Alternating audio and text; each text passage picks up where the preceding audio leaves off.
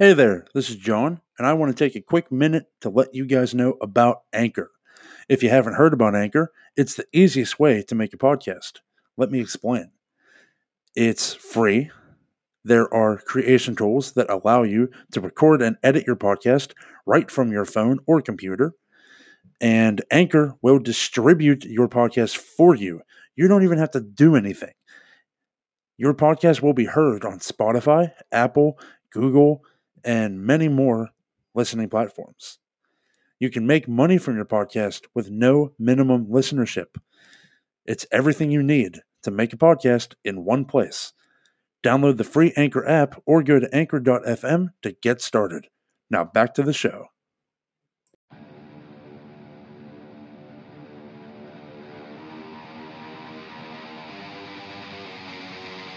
You are now entering Armbar Audio.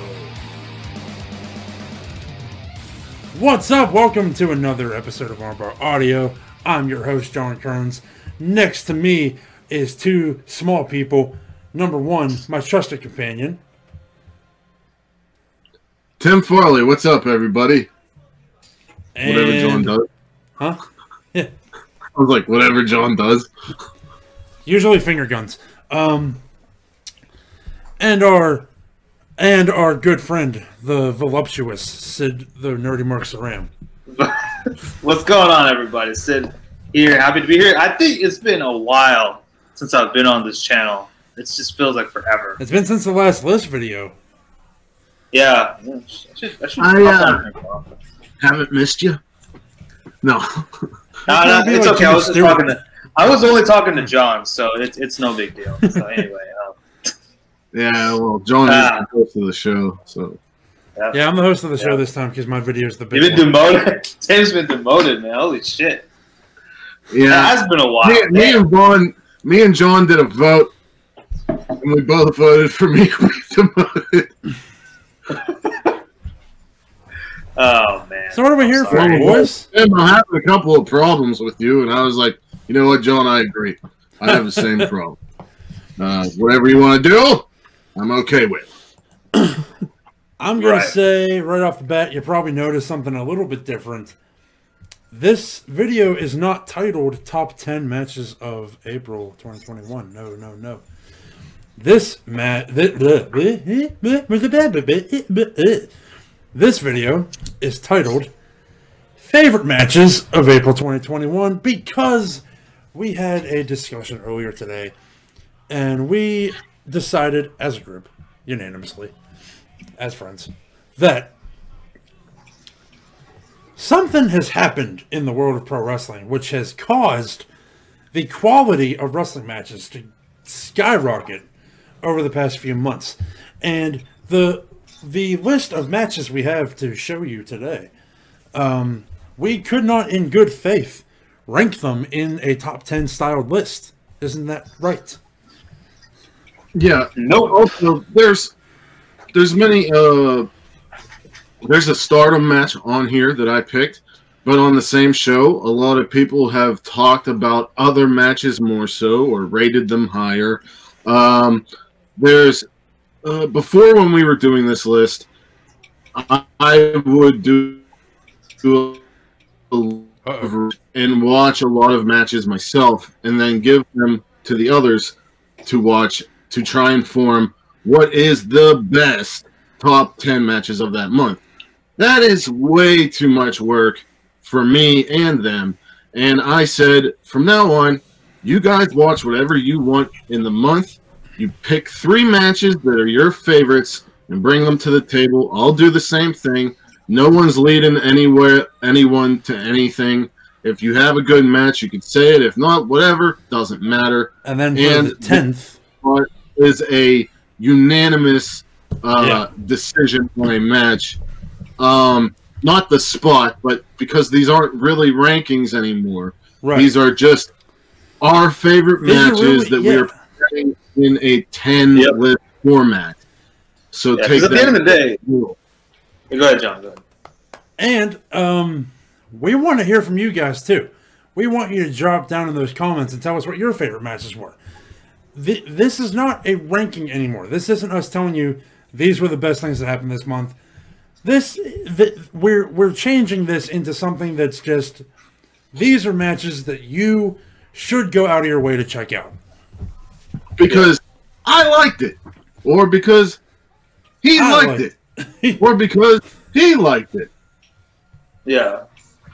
And at the end of the day, wrestling is subjective, as is any art. Yeah, everything's subjective. So it's just more of an expression as to what we like as fans of this sport/art known as professional wrestling. It's still debatable whether it's sport or not. I don't know. Thank you, Tim.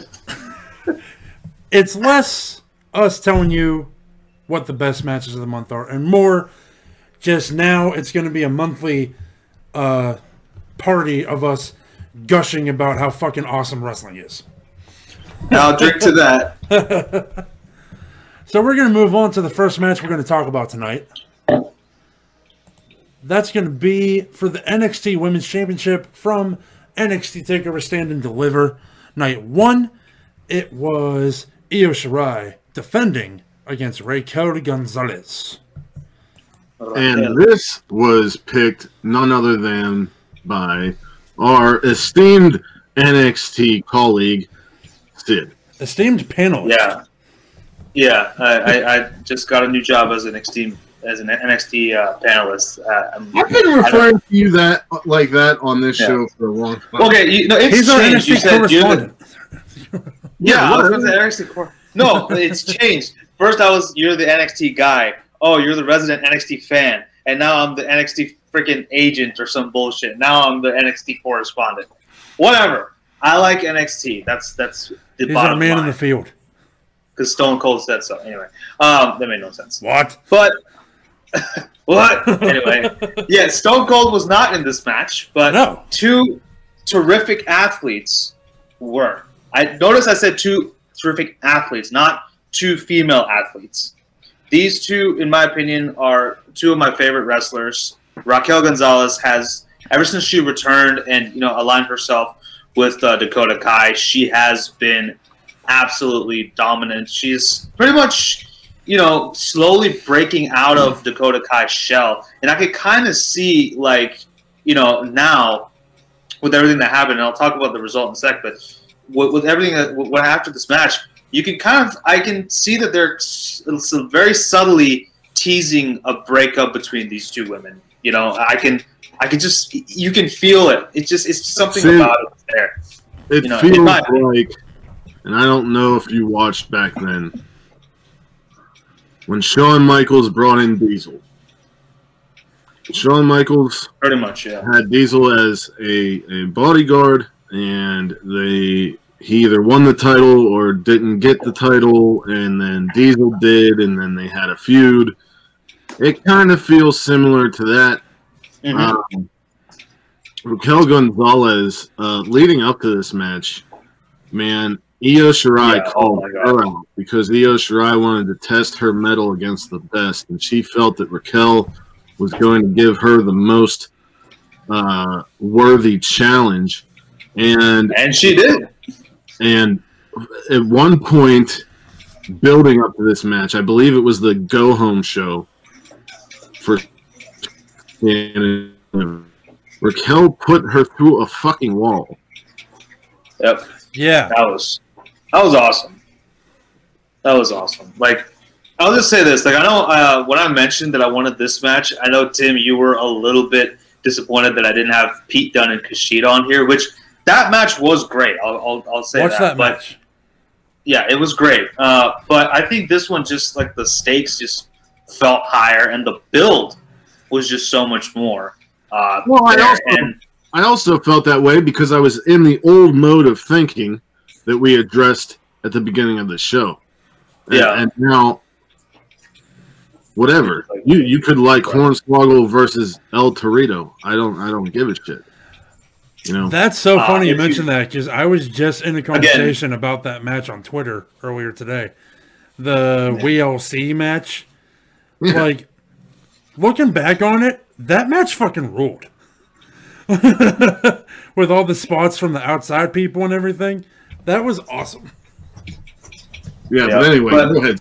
Sorry. No, all I wanted to say is, like, yeah, this match, like, and I know I've spoken about it many times on my channel, and I've told you guys about this too, but I have talked about how I wanted Io Shirai to have, like, an Asuka-like run where she holds the title until she gets called up to Raw or SmackDown, which, praying to all the wrestling gods that she never does, because we all know what's going to happen to her. Charlotte, for example. Anyway, but I'm just, like, I'm very happy for Raquel because, you know, she definitely, you know, even though she's a heel, she definitely has those tendencies where it's like, you know, I actually busted my ass here and I fucking deserve this belt. So, and she absolutely brought it to Io. And of course, one of the best, probably, well, John, I mean, I guess you're the spot guy, so I'll let you do that. But I just think just great tidings for Raquel. Looking forward to her match against Mercedes Martinez. That's going to be really good. Oh, yeah. I am very, very excited for that. But, John, what was your favorite spot in this match? Favorite spot in this match? I mean, talking about pretty much any Io Shirai match, you'd be remiss to not mention an Asai moonsault. Mm-hmm. So, like, Right. gotta go with that, you know? Yeah, she's the best, you know. And she likes cats, by the way, as she said to Frankie Monet, formerly known as Taya Valkyrie. Frankie Monet. I want to go off what you said there, Sid, about Raquel being a heel, but has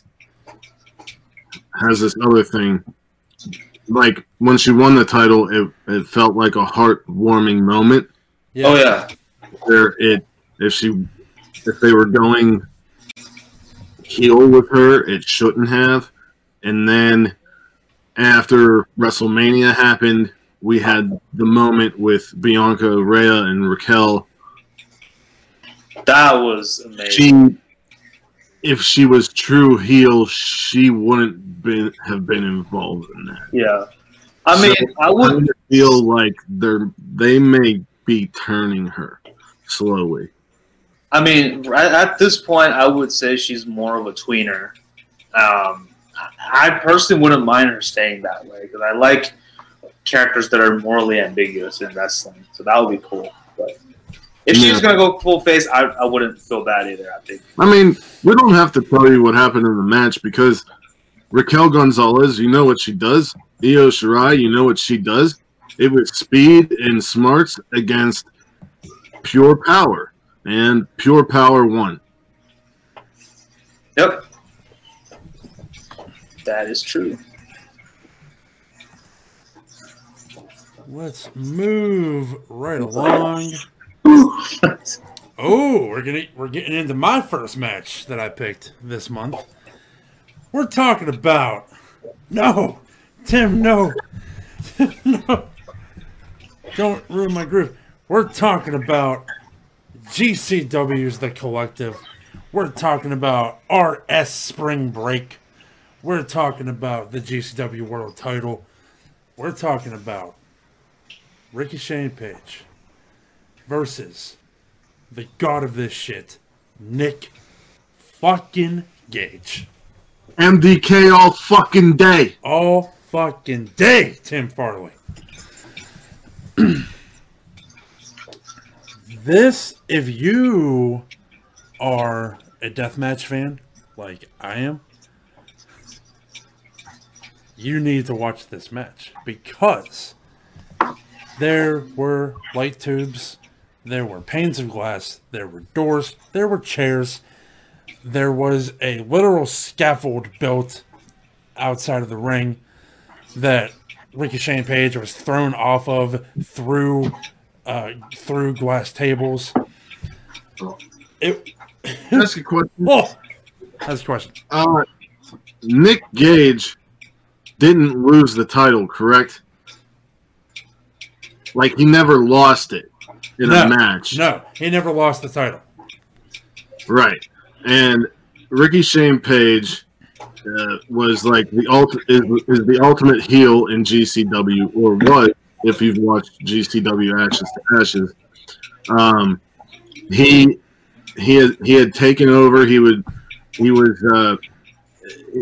a bastard heel, and Nick Gage came back and called him RS Pussy, and GCW fans had been waiting for this match. So much so that Spring Break was called RH Spring Break because he beat Ricky Shane Page beat Joey Janela for Spring Break's rights.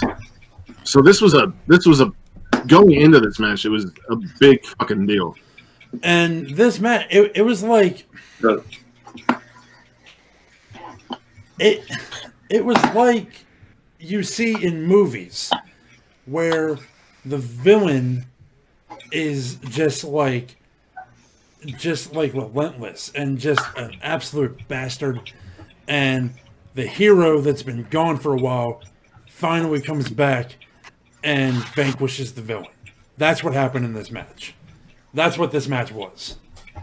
And that's one of the things I just want to say in general that I really like about pro wrestling, when they actually make it like an action movie and they friggin' acknowledge that, hey, look, this is our version of an action movie, and they just kind of go with it. And that's one of the reasons why I've been in love with like something like cinematic matches and stuff. Oh yeah, but that's anyway. That's another whole other tangent. But I mean, guys, go ahead. The blood loss in this match, the sheer hardcore fuckery that this match was. I mean, I wonder who donated blood for those two to keep themselves alive now. Exactly. Like, but at the end of the day, Nick Gage is your new GCW World Champion. And what happens after the match? None other than fucking Jon Moxley walks out, gets in the ring, gets in Nick Gage's face, drops him with a paradigm shift. So sometime down the road, we are getting Jon Moxley versus Nick Gage for the GCW title, I'm assuming. And that's going to be fucking nuts. Which is fantastic because every era there seems to be a passing of the torch all the time, not just from like WWE's main guy or whatever, even in like the technical wrestling aspect. Daniel Bryan gave the torch to Zack Sabre Jr., blah blah blah, you know what I mean? Nick Gage has been carrying the torch of hardcore deathmatch wrestling, and Jon Moxley, when he was originally Jon Moxley, he did a lot of that shit in CZW and in Europe and Japan, and CZW he had inserted himself into GCW's Josh Barnett's Bloodsport and showed up twice. Once on this list, later we'll talk about. And if you watch Bloodsport, that's more of catch as catch can, MMA style type fighting. And him coming to Nick Gage is just a wet dream for someone who loves violence. Someone who loves death matches. I have to say, how do you love violent death matches, but then when it comes to TV shows, you like shit like Steven Universe? I don't know, man. Like I guess it's because like I know Yin and Yang, man. Yin and Yang, man. Like I get my feel. I get just my feel in the ring, and something about the fact that it's consensual. Makes it better for me. Something about the fact that it's not like really real makes it better for me. You know what I mean? And guys, I'm looking forward very much to the Nick Gage episode of Dark Side of the Ring coming up this season. That should be crazy. They have the Brian Pillman episode part 1 on Vice's YouTube, and did you guys watch it? It gets nuts. I did. And it's already pretty nuts, and I'm really looking forward to part 2. So, yeah. If you're not watching Dark Side of the Ring, something's wrong with you. Seek help. Like, find a way to watch it. I think we should start reviewing them. Honestly, we should. Yeah. I would. Hey, count me in. You're in, dog. For real, for sure. Yeah. I would love Let's move on. But yeah, MDK all fucking day. We're going to talk now about the Universal title, and we're going to talk about SmackDown. We're going to talk about Daniel Bryan. Oh, wait, can't do that anymore. Sorry. We're going to talk about Daniel Bryan versus the head of the table, the tribal chief, Roman Reigns. This was my first pick. Originally, I had slotted the tag title match from DDT's April Fool between Eruption and Smile Pisari.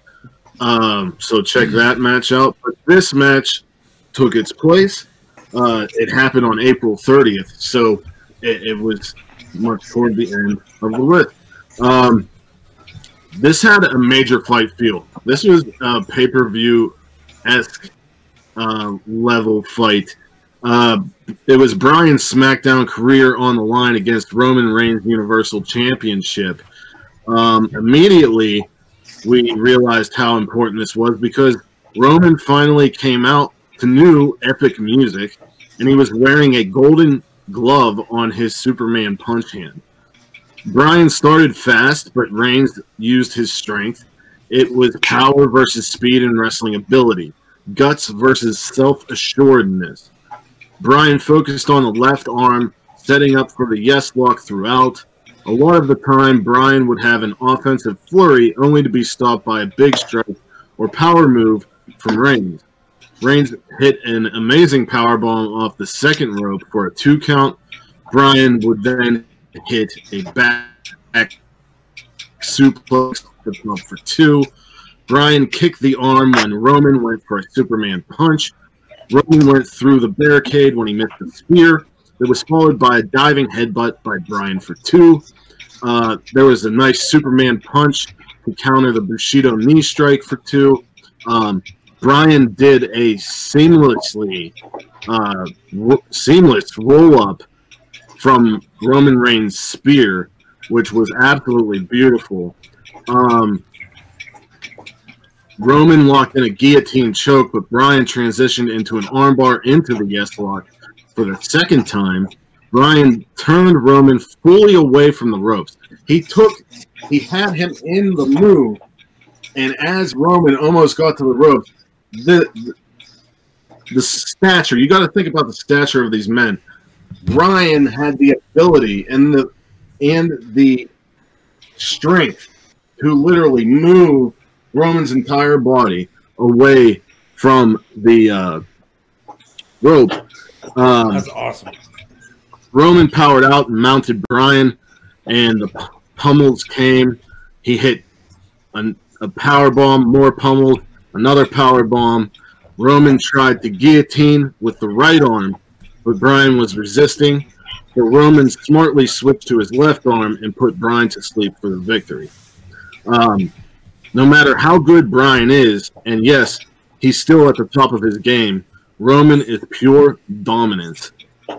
After the match, Roman was going to concerto Daniel Bryan, but Cesaro came out and hit 2 running uppercuts and was making Roman his bitch until Jay attacked from behind and tied Cesaro in the ropes while Roman concertoed Bryan.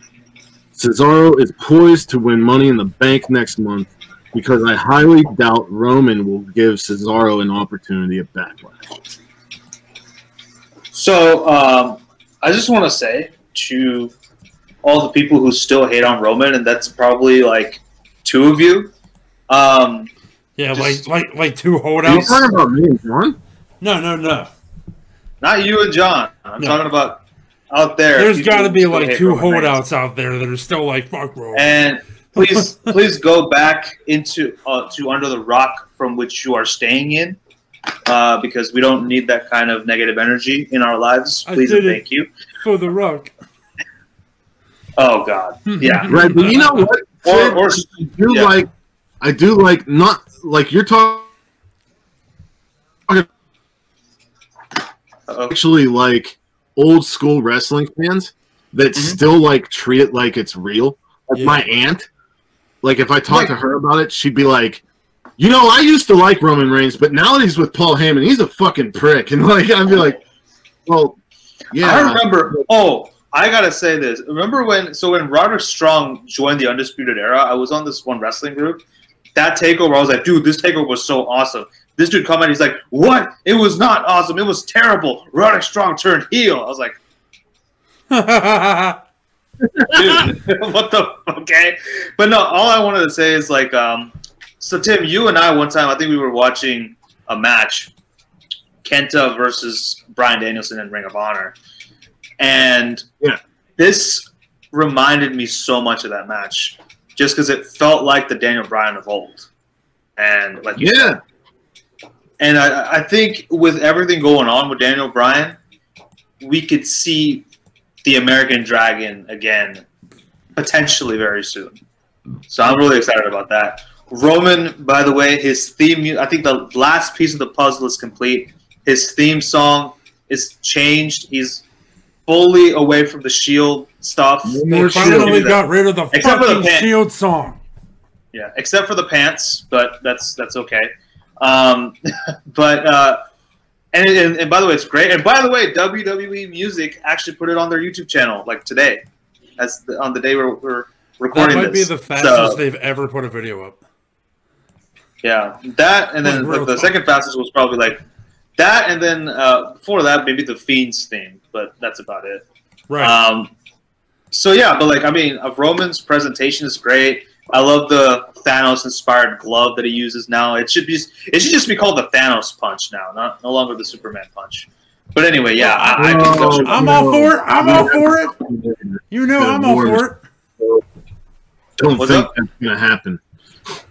I know it's not gonna happen. I'm just saying it would be cool. You know, Mr. Marvel's for that. A man can dream. A man can dream. Okay. I love to crush your dreams. You've mentioned this multiple times. The last episode I think you were on, you were like, Tim, why do you have to interrupt with your logic? Yeah. I don't know. You and your fucking logistics. Yeah. Freaking wrestling Wikipedia over here. Jesus Christ. He's the wrestling oracle. I've been trying to tell you people. Love you both. But no, he is. I'm just saying, it's just like, damn it, I can't have nice things because Jim has to. Do we have anything else to say about this match? John, go ahead. I don't know. Do you? You didn't say anything. I don't have anything to say about it. I haven't seen it, but like, I could mention a little something about Mr. Bryan's contract expiring. Yeah. That's very, very interesting. What do you two have anything to say about that? Well, I didn't think it was happening this soon. I thought that he was going to work NXT until they renegotiated. And I had read that Bryan kind of wanted the Omega Moxley type of deal where he could go wherever he wanted.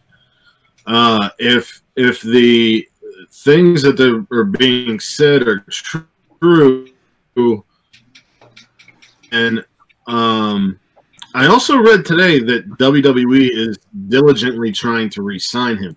So, well, they should. The whole speculation on where he'll end up, you know, if WWE is actually trying to pursue him still, then maybe he'll get the contract that he wants. If not, he's going to turn it down, and he will basically be like a freelancer showing up wherever he wants.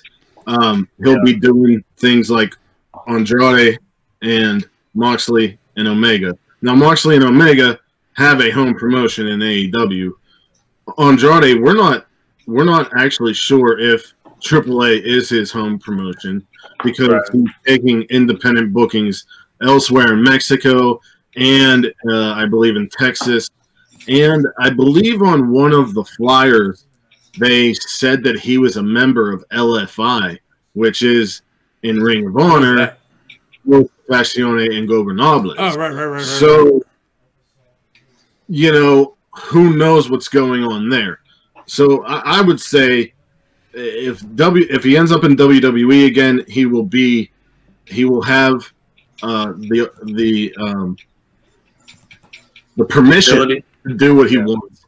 And if he doesn't, he's going to do what he wants anyway. But I wouldn't expect him right away. He might take some time to father his children. I don't know. Yeah, and I mean, like, I would expect a match between him and Jonathan Gresham and him and Kazuchika. Oh, yeah, yes. Please. I need him and actually him and the guy on your shirt, Tim Pac. Yeah, that'd be awesome. I mean, there's a ton, man. Like anybody, literally anybody. John just climaxed off screen. Even fucking Toru Yano. I'll watch that. What'd you say? I'll watch anything with that. Even fucking Toru Yano. I'll watch that. Oh, that'd be great. Yo, I know what Tim wants to see. Tim wants to see that rematch. Tim wants that rematch. Boy. I don't know if Brian can handle the smoke, bro. I don't know if Brian can handle the smoke. Shingo's. I'm not gonna say anything. Just go ahead. Get him through the fucking Tokyo Dome. So I don't know. But like, just imagine like the guy who unified the ROH and the ROH Pure titles coming at Jonathan Gresham saying, "I made that belt into nothingness. I took it away, and you bring it out, and I'm gonna fucking take you." If that happens, it needs to be either Pure Rules or a submission match. Oh, it'll be Pure Rules. It'll be Pure Rules. Yeah, Pure matches are actually like I've really enjoyed whatever the Pure matches. They're really cool. I like them a lot. That's a very cool concept, and they're really good. So I love that. Yeah, that's what ROH does. They actually have. Oh. Doesn't compete everywhere. They're say that again. We lost you. ROH does a really cool thing where their roster just doesn't compete in everything. If you are in the Pure division, those are the matches you wrestle. Yeah. If you're in the television tier, like in that division, that's what you wrestle for. You wrestle for the rankings, you go up to the TV title, and so on and so forth. It's a really cool way to go. It's not like this is a lower mid card title or this is a higher mid card and this is the main title. Like all of them are in a That's pretty cool. That's good. Okay, much respect, man. Much respect. And their titles, by the way, I'm sorry, their belts are so beautiful. Their belts are ROH. Yeah. Yeah. I mean, this one right here is a beauty. It's a thing of beauty as well. Come on, man. All last month. What? Just make a video. I did. Just adoring that thing, and get it all out at once because you did this last month. Did you not watch my unboxing video? That's what I did. Tim doesn't watch your content. Why do you feel the need to come on my show? Oh, here we go. Oh, your show. So what about John?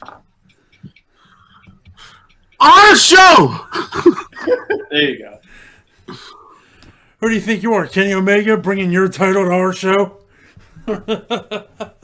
Actually, yes, I do, actually. Oh, okay. You know John can't dance like Rich Swann?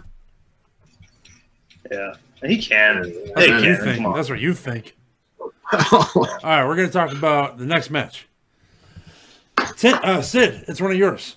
We're talking about... Oh, wow, nice. NXT TakeOver Stand and Deliver Night 2, unsanctioned match between Kyle O'Reilly and Adam Cole. Yeah, first of all, surprise. But, dude, this match was hyped to the moon and back as well, in the words of Dolly Parton, From Here to the Moon and Back. Good song, by the way. But Dolly Parton is a fucking genius and a fucking icon. And also, the build to this match, the whole that's what I was trying to. It's called that Jeremy Borash put together. It was fucking fantastic. It was great, and like this match was, like I said, it was really, really hyped and lived up to it and more. I mean, these two were former brothers in the same freaking faction. They came into NXT together, dominated this entire brand, held all the gold, all 4 members holding NXT gold for a decent period of time. And then all of it and then now after Kyle O'Reilly kind of started getting a little bit more shine, thanks to his matches with Balor, Cole, getting a little jealous and like, yo, I thought we were pals, and now here you are chumming on up with this outsider over here. What the hell? And so he got pissed. And even going as far to try and recruit him into the Undisputed Era? Yeah, what's wrong with you, right? So, and I love the clashing. I love their contract signing. I'm honestly not a big fan of contract signing segments just because I know how they're all going to end. Someone's going to get put through a table. But this one right here felt real. And, like, you could see the clashing of ideals. These two men have changed. Kyle O'Reilly has changed a lot and has pretty much outgrown Adam Cole. And Cole didn't like that. So right.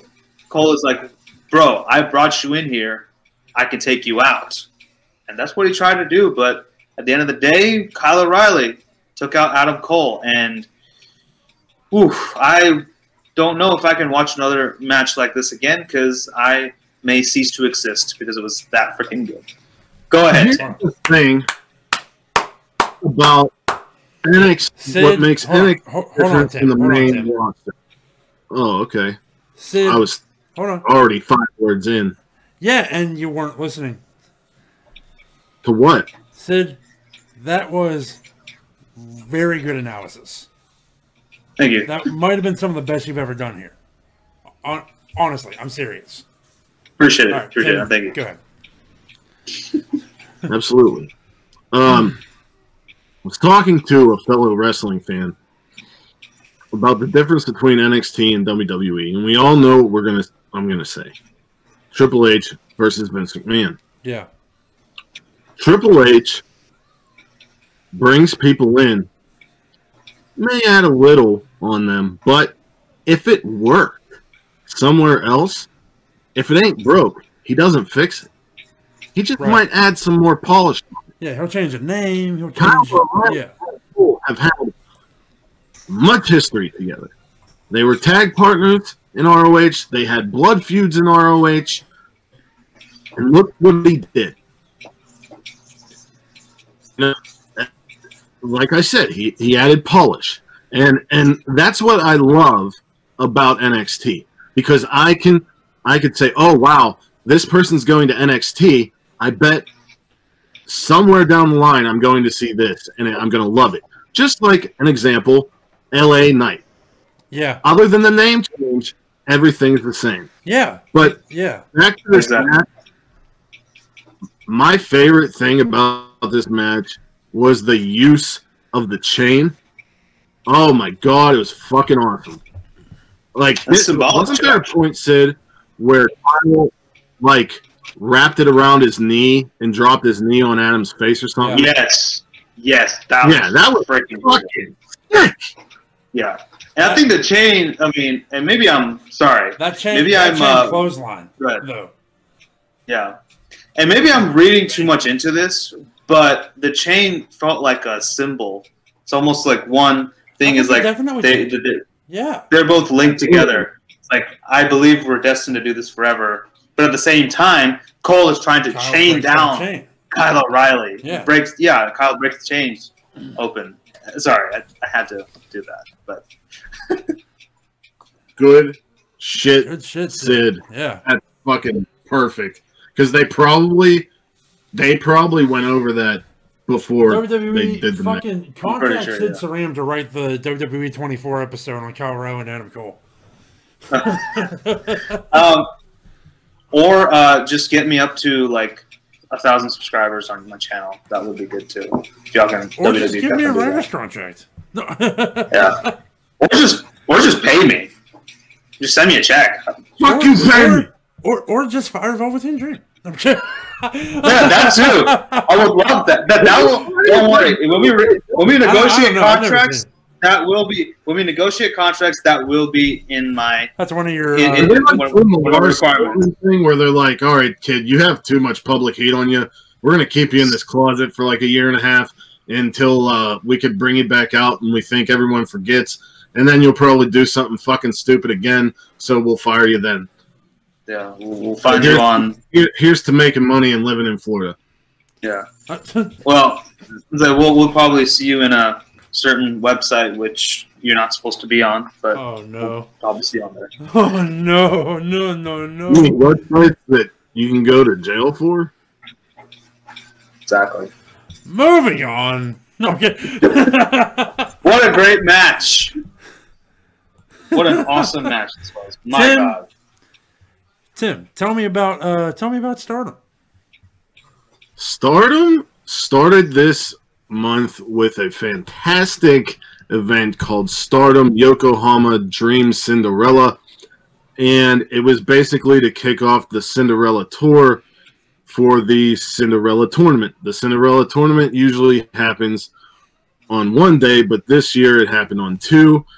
Unfortunately, due to the events with COVID that are happening in Japan right now, it was the second round was supposed to end on April 30th. It is now ending on May 14th. But this fantastic. The main events were really good, but this was the last match, and it had Donna Del Mondo going head to head, minus Natsupoi, who wrestled Tam Nakano. You had Himeka and Maika, the goddesses of Stardom champions, going against Julia and Syuri.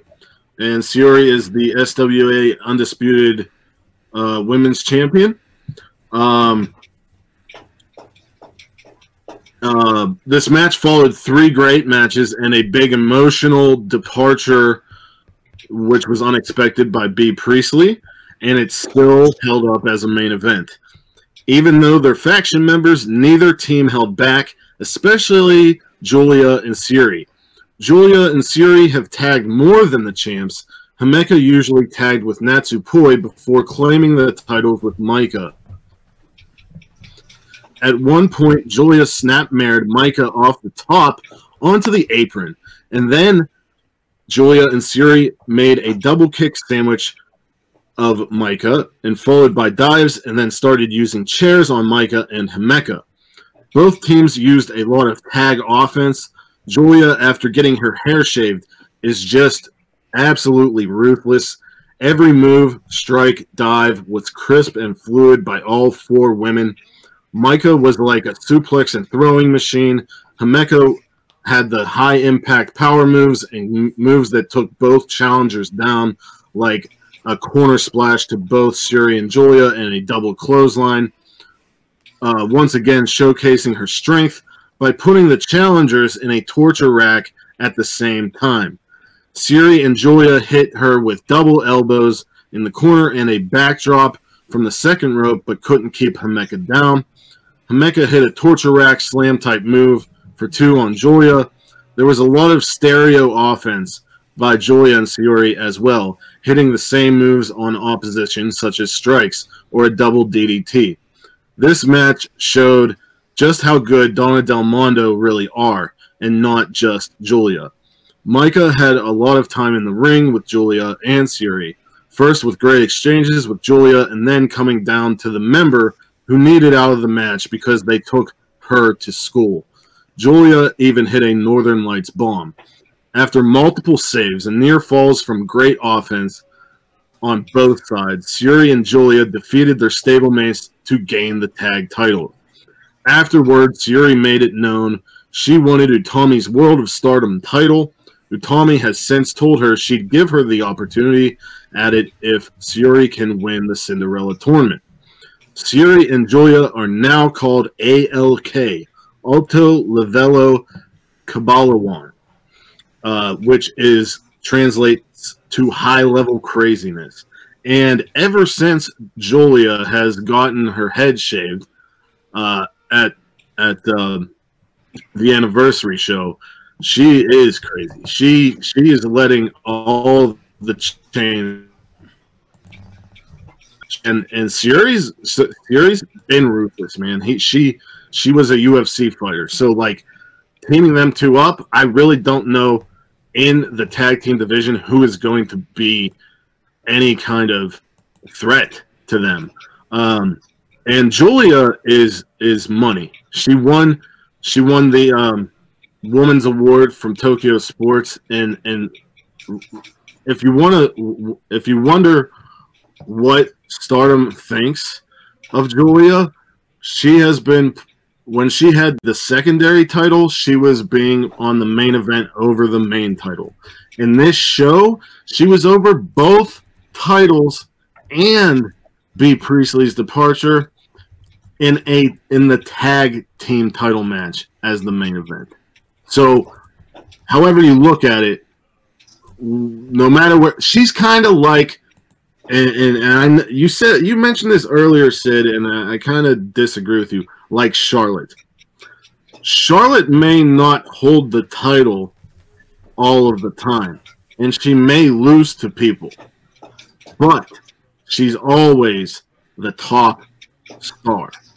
And that is kind of the feel that I'm getting with Julia.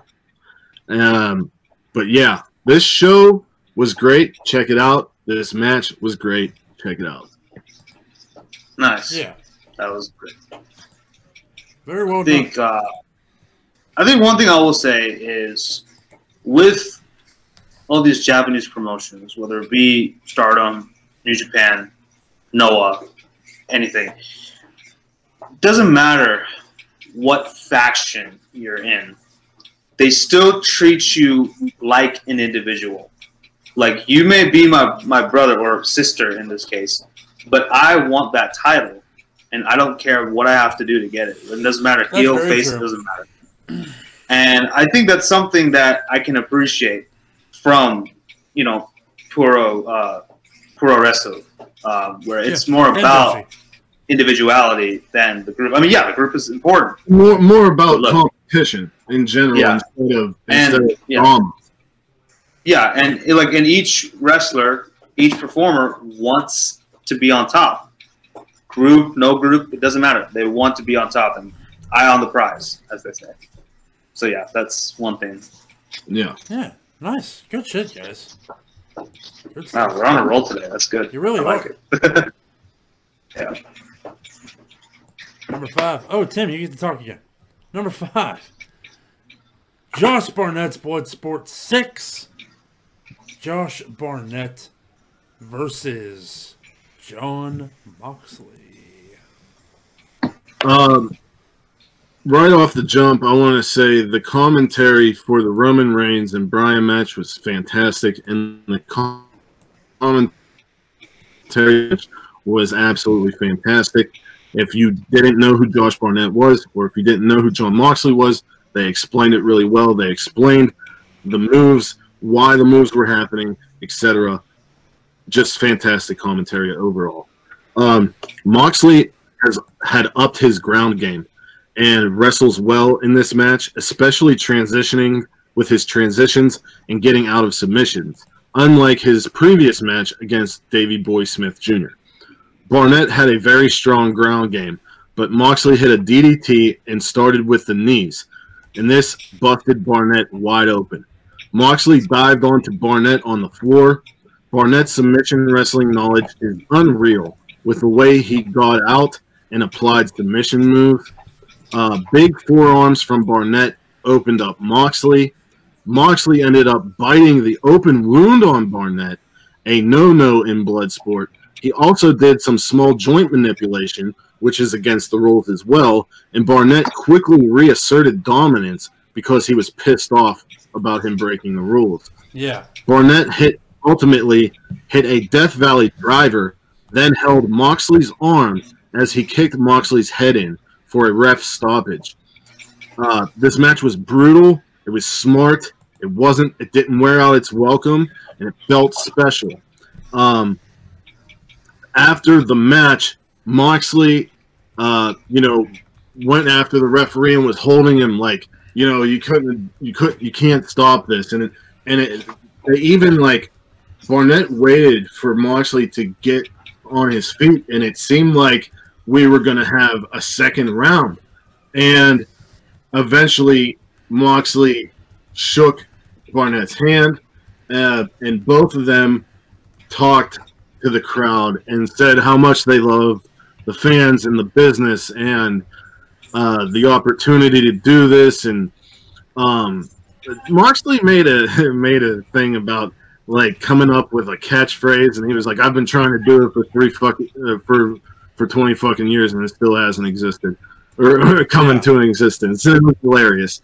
But this was the day before he showed up to spring break.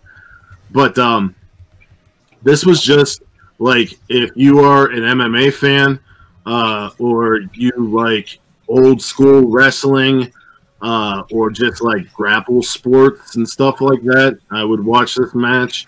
If you're not familiar with this kind of stuff, I would watch this match. Moxley has, like, from his match with Davey Boy Smith to this, he improved so much. And they even mentioned, like, how he's been training with some guy, Giordano or something like that. Yeah. At Randy Couture's Extreme, gym or whatever. Yeah, he's been doing the Randy Couture training for a while, actually. I believe Daniel Bryan did as well. Yeah. But, fucking, Did not know that. This stuff was just awesome. And Barnett looked like a fucking beast, man. Barnett looks like $1 million every time he's on TV.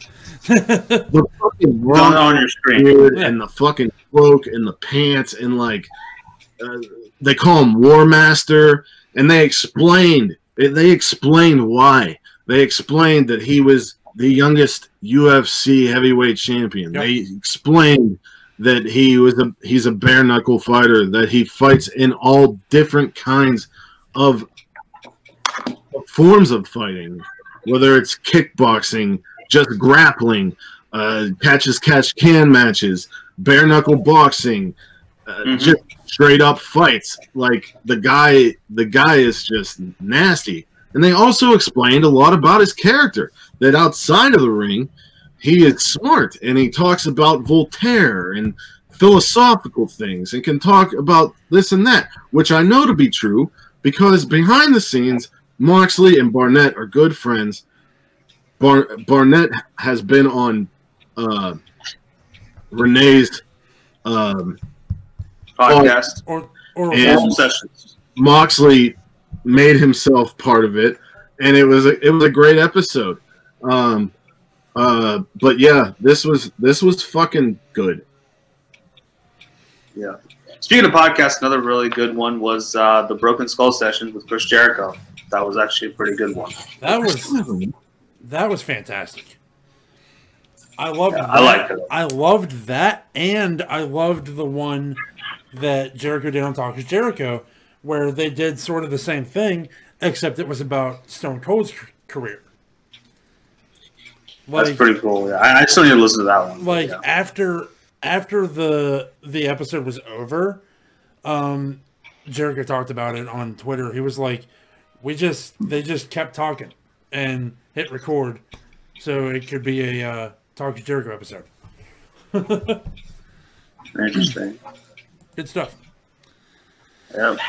Yeah, that's the last time we're going to talk about the Collective on this show. So I just want to say that the Collective in its entirety is awesome as an idea. And I'm very proud that Armbar Audio was able to be part of it this year. Oh, wait. Yeah, if you watch the Collective, we had some commercials, and our logo, or our old logo, was on the mat. Yeah. On the left side near the bottom. It was very humbling and awesome for both me and John to see pictures of people like Leo Rush and like standing on our logo, and Moxley and Barnett and all these people walking on and wrestling on our logo, stepping on us. Okay. But it was great. GCW is a great promotion. Right now, I would say it's the #1 indie in the U.S. And pretty soon, John and I are going to be bringing you the episode of why you should be watching GCW. And our guest is pretty fucking big. And he may be your daddy. Sorry, I don't know. But of course you don't. So let's talk about NXT. We'll Sid, we'll tell you in private later. Okay. We're actually going to talk about Impact. No. So Sid will have a lot to say. We're going to talk about. Well, I'm going to tell you about Rich Swann defending the TNA title, TNA/Impact title against Kenny by God Omega. The God of gods, of wrestling gods and gods. The best bout machine, the Queener, the God of wrestling, Kenny by God Omega. He goes by many names, but there is one universal truth, or something that I think is universal truth. I'm not going to say that this is the truth, but in my opinion, and Tim agrees, because I got the opinion, we shared this opinion. I'm sure Sid does too. Sid probably does. You're going to have to watch this. This is Kenny Omega's best match since leaving Japan. 100%. There's a couple reasons why. Number one, the man wrestled like he was in the Tokyo Dome. Number two, Rich Swann, since leaving WWE, has cemented himself as one of the top contenders in professional wrestling. Number three, Kenny was hitting moves that he has not hit since leaving Japan. And number four, if he had used them since leaving Japan, he didn't hit them like he did in this match. Yeah. And the last point that I'll make, Kenny Omega and Rich Swann had impeccably natural chemistry. It was crazy to watch. Two men that, to the best of my knowledge, have never been in the ring together have the chemistry that they did. Tim, talk. You're right, John. They haven't been in the same ring together. Yeah. At one point, when Rick Swann was in Dragon Gate with Ricochet and Apollo Crews, I believe, was there. There was like a joint show between Dragon Gate and DDT, and at the time, Kenny Omega and Ibushi were there. And Rich Swann said on Jericho's podcast that he was watching Omega and Ibushi and saying, I need to step up my game. And he talked to Omega afterwards, and he said, hopefully one day down the road we'll wrestle. And here we are. Here we are in this once-in-a-lifetime thing where two promotions are putting their titles on the line. This was a historic main event. I don't want to be like Don Callis and oversell it, but it was history being made. And whether you like Impact or you don't, or you used to like Impact and you don't now, and then this and that, blah, blah, blah, the title itself has lineage with people like Samoa Joe, AJ Styles, Kurt Angle, etc. holding that title, because Moose lost the original TNA championship, and they merged. They were unified. Yes. Point where Rich Swann people weren't sure if it was a botch or if he hurt himself, where he was doing like he went to do something from the outside to the ropes, and he was like doing a headstand, and people were wondering what happened there. And there was another time, like I saw a lot of talk, especially from like people like Brian Alvarez and some other people that were saying like near the end of the match, like the last like 10 minutes or 5 minutes, that Swann was blown up and that Kenny had to carry the rest of the match. And I disagree. When I watched that, I didn't get that feeling. I got the feeling that Swann was selling and selling very well because, like John and I said about the moves here that Kenny used were like the New Japan style. His V triggers were those V triggers. His dragon suplex was that dragon suplex. I mean, I remember I watched that night and I messaged John and I said, yo, this is the best fucking Omega match since he left Japan. He's doing the shit like he used to. If you remember what I said I'll believe it when I see it. I'll believe it when I see it. Yeah. But I trust you. Yeah. And you watched it today. And you said messaged the group chat. Holy shit. Holy shit. He's back to what he was. And that's what we've all been missing, and I hope it continues. But fuck, man, they did have great chemistry, and it was really crazy there's to see it come out like this. Another thing that I don't like that I'm hearing a lot is the only Impact isn't benefiting from this relationship. Bullshit. You fucking dumb idiot. The two pay-per-views that he's been on have been their highest since they were on Spike. The TV ratings have fluctuated, but I was on Twitter during Rebellion. There were AEW fans or just plain wrestling fans tuning in, and they were saying how surprised they were of this guy named Josh Alexander, this guy named Ace Austin, Deonna Purrazzo, etc., etc. They didn't know the card aside from this match, but they were talking about the entire card. So if you're saying you can sit there and say that this isn't helping Impact, but I'm seeing.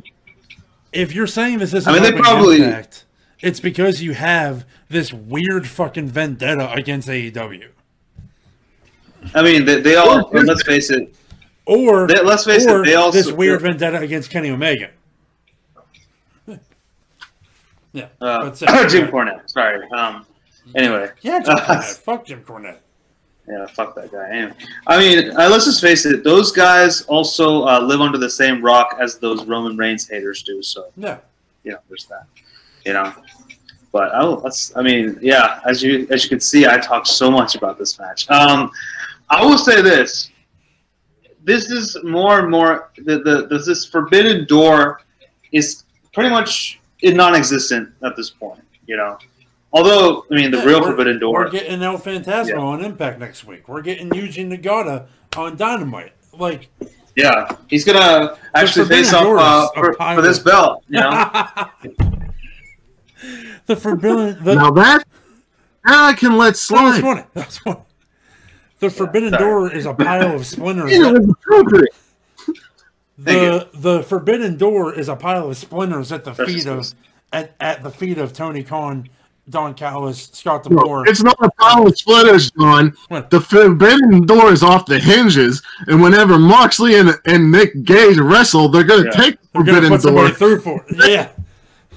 Yeah, like DJ. In the words of DJ Khaled, they tore off the hinges and they placed it in the fuckboy's hands.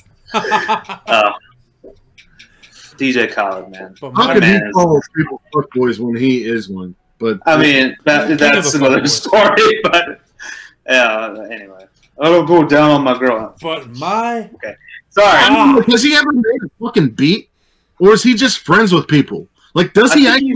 DJ, does he know how? I don't understand him. Does he just go on his friends' songs and go, "We the best"? And they're like, that sounded great, Khaled. Yes, we're going to give you $1 million. I mean, he's basically a fucking Pokemon because he shows up, says his name, and fuck off. Pretty much. Exactly.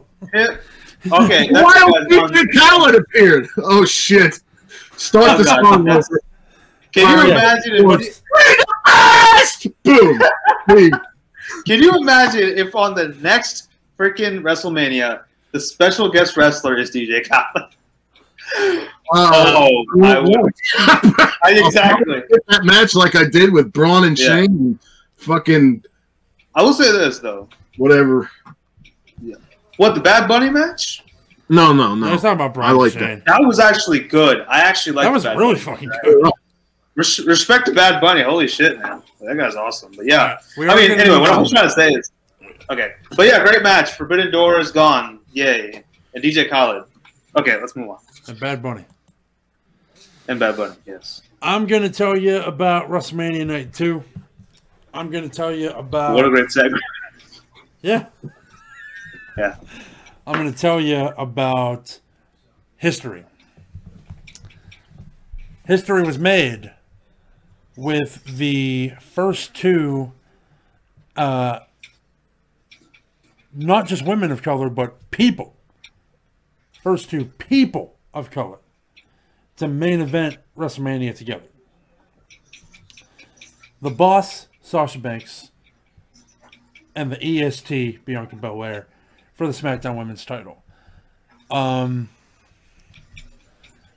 There are those who do not sing the praises of this match as I will. To them, I say you are entitled to your opinion, but in this scenario, it is objectively incorrect. Bianca Belair and Sasha Banks proved that not only do women deserve to main event, but that women are the main event. Put your hands down. My hands are in my way for you, but not for XSplit. Oh, okay. Sorry.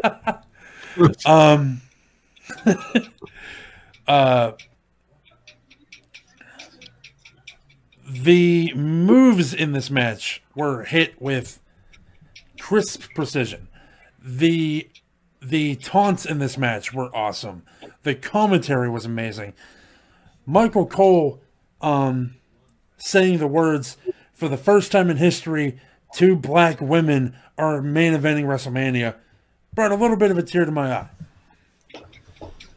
Because Michael Cole, when they need him to be on, he's fucking on. Yeah. That's one thing that I always say about Michael Cole. The hair whip heard around... It ain't even just that, John. He's on all the time. He does what they want him to. Yeah. So if they want him to be serious, then you're going to see that. Right. You know what I mean? Yeah. Michael Cole is undoubtedly probably the best commentator. Yeah. Because he does his job 100%. No, yeah, for sure. Yes, he does. The hair whip heard around the world. That was good. That left a welt on the side of Sasha Banks. Was amazing. And Sid, go ahead. No, I'm just saying, just on a side note, that I think that is the first time she's used it since leaving NXT. I think it might actually be. I really think it might. I don't watch the weekly product, but everything that I've seen of her on the main roster, I didn't see it. But I don't have a lot to say about the match itself. I'm going to talk about the moment. Before the bell rang, right after the introductions, Bianca Belair started visibly crying. Like, not just tearing up. Like sobbing, dude. Like, yeah. And it cuts to Sasha Banks, and Sasha Banks is looking the same way. And then they shake it off, and they put on a half hour of fucking clinical wrestling. Yeah.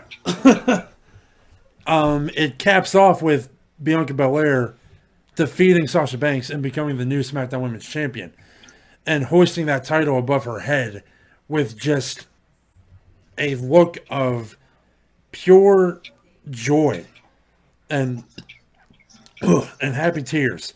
And we see in highlights of the after show, Montez Ford running to the ring and having Bianca on his shoulders, and seeing the whole locker room really pour out of the back and celebrate with her.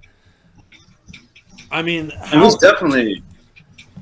How can you say that this wasn't history? How can you say that this was bad? I mean, WrestleMania is about moments, and this was nothing if not a fucking moment. Yeah. And also, not to mention, like, I mean, there was like, it was more like candid camera footage. Yeah. But like Sasha Banks, like on the outside, was visibly smiling, watching Bianca Belair. Like she broke kayfabe, whatever. I mean, I'm sure Jim Cornette just his head just blew up and came back together because he couldn't believe it. Anyway, but sorry, I don't mean to ruin the moment talking about peons like him. Anyway, but yeah, so I think that this was just like, I mean, like you said, the match was an absolute clinic, but I honestly think it was that much more impactful because there were fans at WrestleMania. Oh yeah. The fact that they even allowed fans to be there. I know we're in this pandemic and COVID is still at large and whatnot, but I don't know if it would have had the same impact as if it were just the same gravitas as it would have had if it was just in the Thunderdome. But, I'm very happy that it happened in front of some sort of live crowd. Yeah. Speaking of which, apparently Double or Nothing is going to be a full crowd, full capacity, 5,500. Cool. Man. That's going to be good. It's like they're just sticking people with the vaccine as they go in. It's like, I think that they're doing it because Florida is at like 65%, and things are. According to our governor, things are going to start being allowed to open back up when we get to 70%. So, I mean, Texas just went ahead and said, hey, we got the vaccine, so y'all don't have to wear masks anymore. Yeah, I mean, I can say a lot about Texas, but you're here, so. Yeah. But yeah, I mean, I think AEW's built up enough good faith to do this, and has done the right thing this whole time. Mm-hmm. And I don't think that it would be happening without express permission for it to happen. Yeah. All right, but anyway, let's talk about this match, Tim. A couple more. Yeah. I mean, it's okay. You all said so many things that I agree with, and I'm just very happy. At the start of the year of 2020, when we saw Bianca go up to SmackDown, we all said, WrestleMania, it has to be Sasha Banks versus Belair. And then she won the Royal Rumble. And then she got the match. And then they said it wasn't going to be the main event. And all the fans were like, what the fuck is wrong with you? And then they said, okay, it's the main event. And they fucking vented. Yeah. And I'm also very happy for Sasha Banks because she's been in a lot of historical. She may not be like the most decorated 4-horse woman, but she has been in probably the most historical moments and matches to the women's division in the entire WWE history, and this added to it. I mean, she's a Mandalorian, so that's which she deserves. That is true. The match, I'm going to be honest, it was much earlier this month. All I remember was being super happy. Yeah. So take that for how you. That's all that counts, man.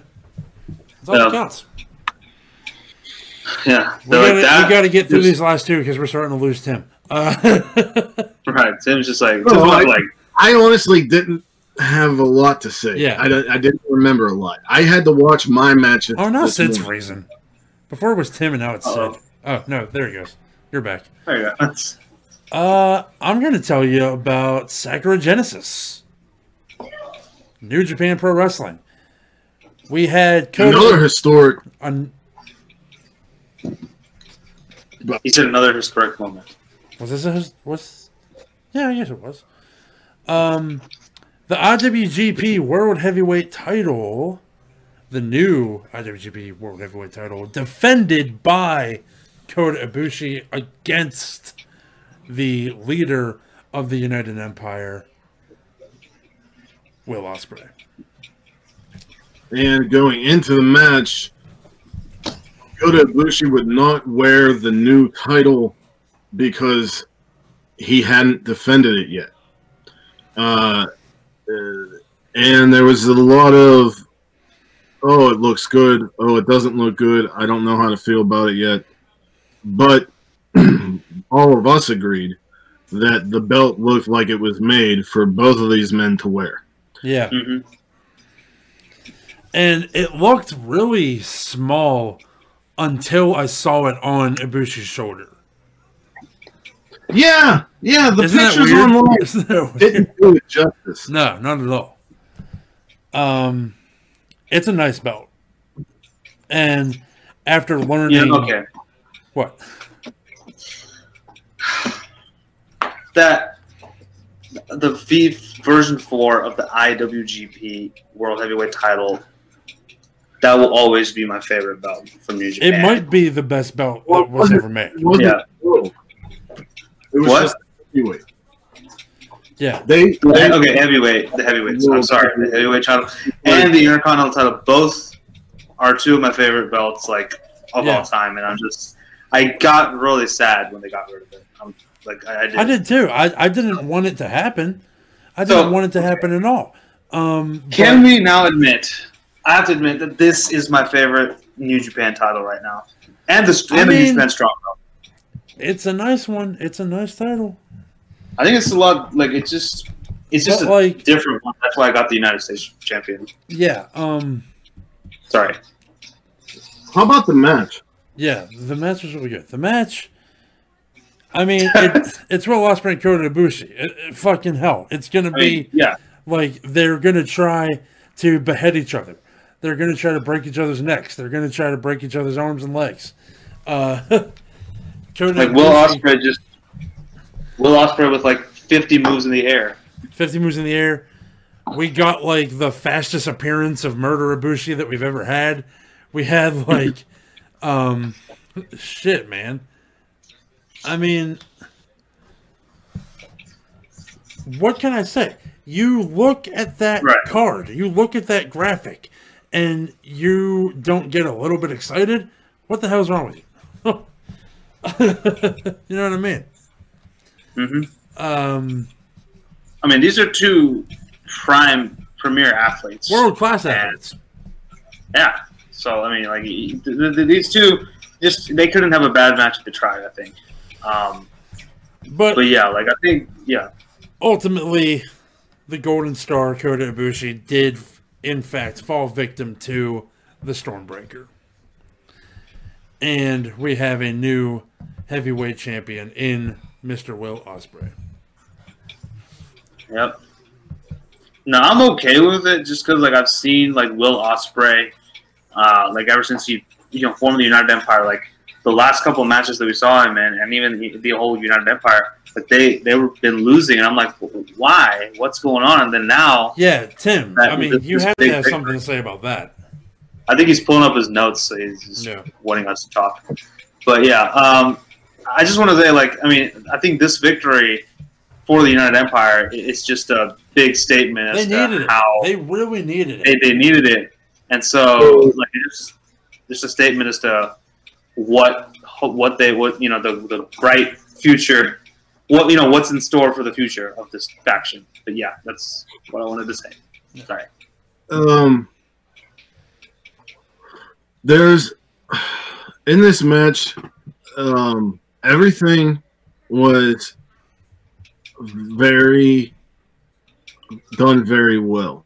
The facial expressions between the two, the taunts, the moves, it was all done really well. It told a great story because these two kind of were in the opposite way of Shingo and Ospreay. The Ibushi and Ospreay were made for each other. There was a point where Ibushi did a poison rana off the top, and Ospreay landed on his feet and dared him to come get him. We are seeing Will Ospreay turn into the main event star, and it's very good. I don't know how I feel about the result, because going in, right, okay, Ibushi has been on this long journey with New Japan, where we love Ibushi, but does Ibushi love us? And then finally he signs a long-term deal, and he doesn't go to AEW like people expected. So now, yes, he does love us, so we're going to love Ibushi. And Ibushi finally gets the title at Wrestle Kingdom, and everyone's rejoicing. And then he does something. He says something and manifests it and does it to the point where the crowd and the people watching at home were totally split. And then if you take Will Ospreay and his accusations outside of the ring, and then how he used those things as to further his heel character on screen, it was almost like a lot of people were watching this match with no dog in the race, but both dogs were the top fucking dogs. Yeah. And now we're at a point where Ospreay has the title. He just defended it in probably the match of the year. And Ibushi is kind of swimming around, doing not much. And we have Omega over there getting all these belts. And we have Ospreay calling out Punk, and Punk saying, ask me this if he still has the title after the summer, which is obviously after, Dominion. Yeah. And so it's just a weird situation. The heavyweight championship situation is very weird. I have many theories. I don't know. Like you guys have said earlier, Wrestling Oracle or this or that, you call me. This situation is something I can't foresee, which is cool. It makes me feel like an old wrestler, like I was when I was a kid. Yeah. But for sure. At the same time, I feel really bad about the booking of Ibushi, because he's kind of in no man's land right now after being on top for such a short period of time. But on the other hand, I feel great for Ospreay because he's ascending before our eyes. Yeah. But no doubt about it, this match was fantastic. And yes, the United Empire needed this win. They needed their leader. They needed their leader to lead them, and he did. Right. Okay. Yeah, that was... Yeah. That works. Good stuff, man. But the undoubted, unanimous between the three, best match, I don't care, I'm going to say it, best match of the month of April came to us. Boom! At Great NXT. land that Sid walks along. NXT Stand and Deliver Night 1. Yeah. The NXT UK Championship. Walter against the Psycho Killer Tommaso Ciampa. Now, you know, just seeing the names, you're going to get a fucking A+ match. Yeah. So, we talked about Murder Ibushi in the last match. We saw the return, and this is something that people have wanted. We saw the return of Psycho Killer Tommaso Ciampa in this. You know, a lot of people said, oh man, he's gone soft since he returned. There was a kind of an inkling of the Psycho Killer character coming back when he returned and absolutely murdered Jake Atlas. Yeah. But like he kind of went back to his like face character.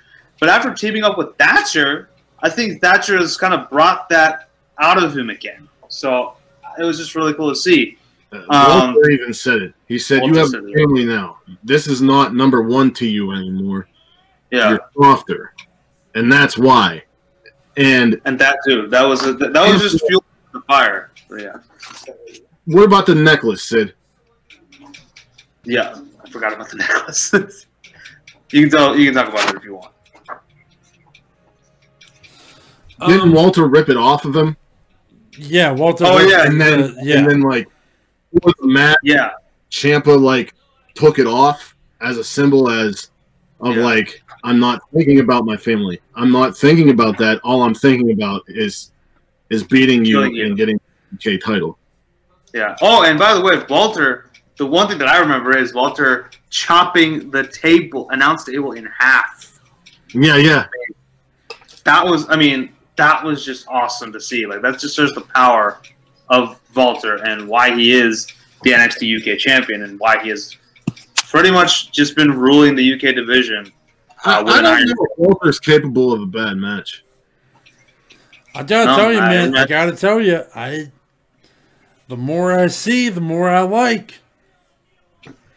Exactly. Yeah. The giant Austrian murder baby is a real thing, and you should be scared. Like those memes.